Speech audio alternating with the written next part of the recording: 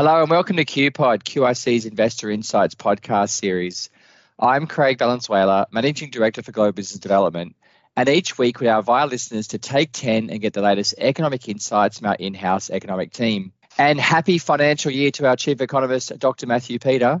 Oh, hi, Craig. And you've just reminded me it's coming around to tax time again, isn't it?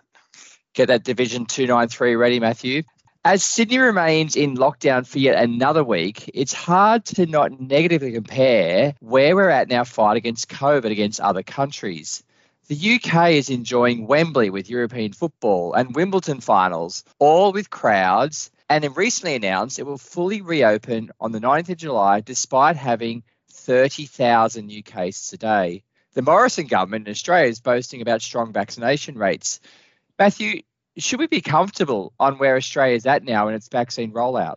Well, Craig, unfortunately, our rollout is not where it needs to be. We've administered first doses of the vaccine to around 24% of the population, but we've only fully vaccinated a touch over 6% of the population. Now, if I compare that to 38 of the major developed economies, our peers, we rank fifth lowest in terms of the proportion of people partially vaccinated and are last in terms of the proportion of the population fully vaccinated. And our estimate is that our current pace of vaccination, it'd take until late in the first quarter of next year to fully vaccinate 70% of the population. And that's the likely low level threshold for herd immunity, Craig. It's a huge contrast, Matthew, to earlier in the pandemic when Australia received, Fauci's global praise, if you will, for our handling of the outbreak. Our approach has been zero tolerance, a policy of COVID eradication, and zero community case rates. In the current environment, is that approach realistic? Well, the Delta variant, Craig, has undermined, I think, the longer-term viability of the eradication strategy. Unfortunately, though, at the moment, we have no choice, in my opinion, but to lock down while we have so few people vaccinated. Otherwise, we risk going the way of India. But even with a vaccinated population, we now need to look towards a future of living with COVID instead of eradicating COVID. And this means that Australia will need to change its mentality around those acceptable number of cases and hospitalisations and indeed deaths, Craig, because those numbers will be higher than zero if we want to avoid ongoing lockdowns and open our international borders at some time in the future. Yeah, it's quite a confronting situation. You're listening to Craig Valenzuela and QIC's Take 10 podcast, where our Chief Economist, Dr. Matthew Peter, is taking us through the current economic foresight shaping your investment outlook. Matthew, we know that a number of countries have now got vaccination rates that are closing on those herd immunity levels you mentioned of around 70%. The UK and Israel are two countries that spring to mind there. Is this the new benchmark for global government policy? Okay, I don't know if it's the new benchmark, but certainly, the experience of the UK and Israel can give us insights into what to expect. So the UK has given a first dose to 2/3 of its population and has fully vaccinated around about half its population. Israel has also vaccinated about 2/3 of its population with one dose, and almost 60% has been fully vaccinated. Now, the experience in the UK, Craig, is that they have suppressed daily case rates from a peak of around 70,000 in January to around 2,000 per day, that is, in April and May, as they locked down and as they rolled out the vaccine. But as the Delta virus spread and as the UK have eased restrictions, those daily case rates have climbed back up to around 25,000 a day. In Israel, where a greater proportion of the population are fully vaccinated, the daily case rates fell from a high of 10,000 a day back in January to as low as single digits in early June. But that too has since seen a rise to around 300 a day as the Delta variant spread and as the countries reopened. So, Matthew, how do these case rates we just discussed then for the UK and Israel translate to an Australian context? Yes, also, if Australia had an equivalent case rate to that of the UK currently, we would have around 7,000 cases per day. An equivalent case rate to that more highly vaccinated Israel would still see us with over 600 cases per day. So a feature of the vaccines is to, of course, also lower the incidence of severe illness and thereby reducing hospitalisation and death rates. At the start of the COVID, we talked about flattening the curve. It's almost a spin on that. If we look at the hospitalisation and death rates in the UK and Israel now, is that story different? Yes, it is, Craig. So, those daily case rates, infection rates, they look really high to us. But it is quite a different story when you go to the hospitalisation and death rates, because we know the vaccine suppresses the hospitalisation and death rates compared to the infection rates. So in the UK, as those case rates fell as the vaccination was rolled out, the death rates also fell significantly, but really dramatically. So they went from a high, that's the death rates, from 1,800 back in January to below 10 per day during May, June. And despite the subsequent rise in cases as restrictions are eased and the Delta virus has taken hold, because of the vaccinations, those death rates in the UK have edged up only slightly, and they're ranging between 10 and 30 a day currently.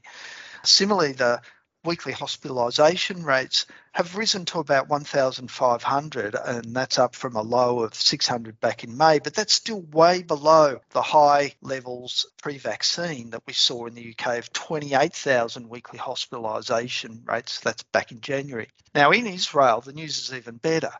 Deaths have remained minimal, with most days in June seeing no deaths. And in fact, there's only been 2 deaths in Israel recorded since the middle of June. Now, the weekly hospitalisation rates also remain low in Israel, about 35 per week, compared to a peak in the pre-vaccine period of over 2,000 in January. So a lot better results for hospitalisation and death rates.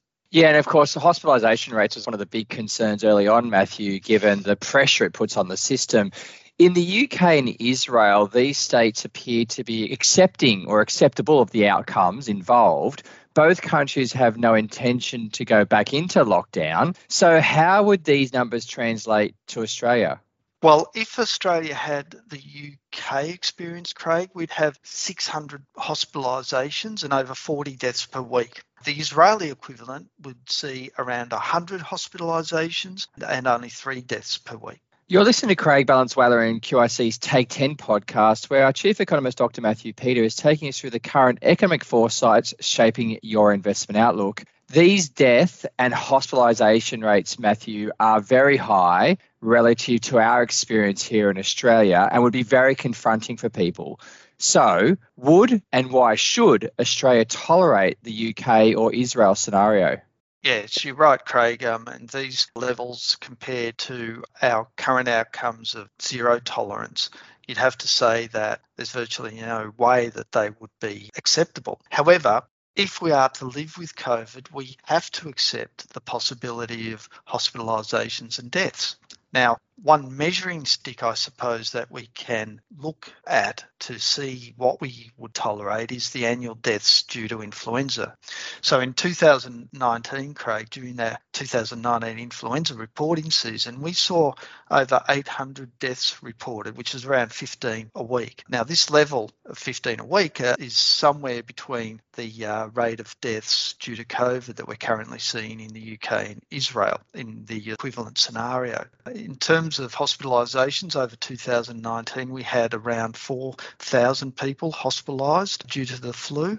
That's just under 80 a week. So again, this level of hospitalisation is between the UK and Israeli current COVID experience, closer to the Israeli than the UK experience. And therefore, it's probably unlikely to overwhelm our health system if we did get that sort of outcome.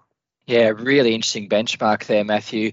Given that we're now considering the longer term costs in our current COVID policies, we saw Aussies returning home in droves at the start of COVID.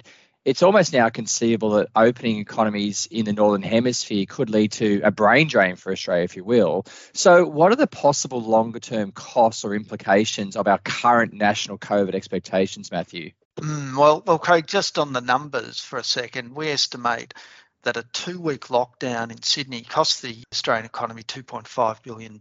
Now, New South Treasury says it's going to cost about $1.8 billion. Other commentators, JP Morgan, I noticed, came out with an estimate of $2 billion. So let's say the Sydney 2-week lockdown, that's heading into 3 weeks, as we know, that's going to cost us $2 billion. Now, if we pursue indefinitely, though, a policy of zero tolerance for community transition, then even with 70% of the population vaccinated, we would face lockdowns every time an outbreak happened. The situation, for example, we're seeing in Sydney will continue to happen across Australia with a city lockdown until case rate numbers remain at zero for about 2 weeks, which seems to be the standard at the moment. Now, I know RBA Governor Phil Lowe has said that the economy bounces back from a Sydney-style lockdown pretty quickly with little permanent impact.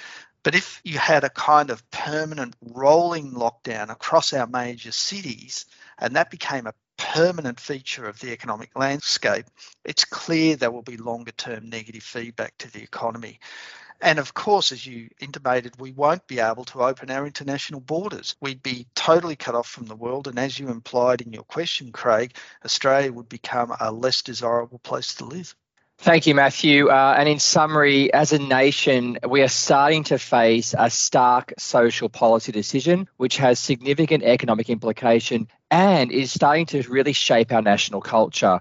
The numbers we've discussed today are confronting, and the longer term impacts are starting to become very clear. Unfortunately, the current evidence is if Australia can get to herd immunity, we will not enjoy zero community or hospitalisation rates without those rolling lockdowns persisting. So, are we comfortable with this? Should we be having this conversation as a nation? We are now operating in a global economy that has pivoted, which is now focused on introducing and seemingly accepting an environment of living and operating with levels of COVID. Our policymakers are faced with an enormous decision. Do Australians' expectations and tolerances need to change? And if so, at what point do we move? I'm Craig Valenzuela for QIC's QPod. Thank you for listening and have a super weekend.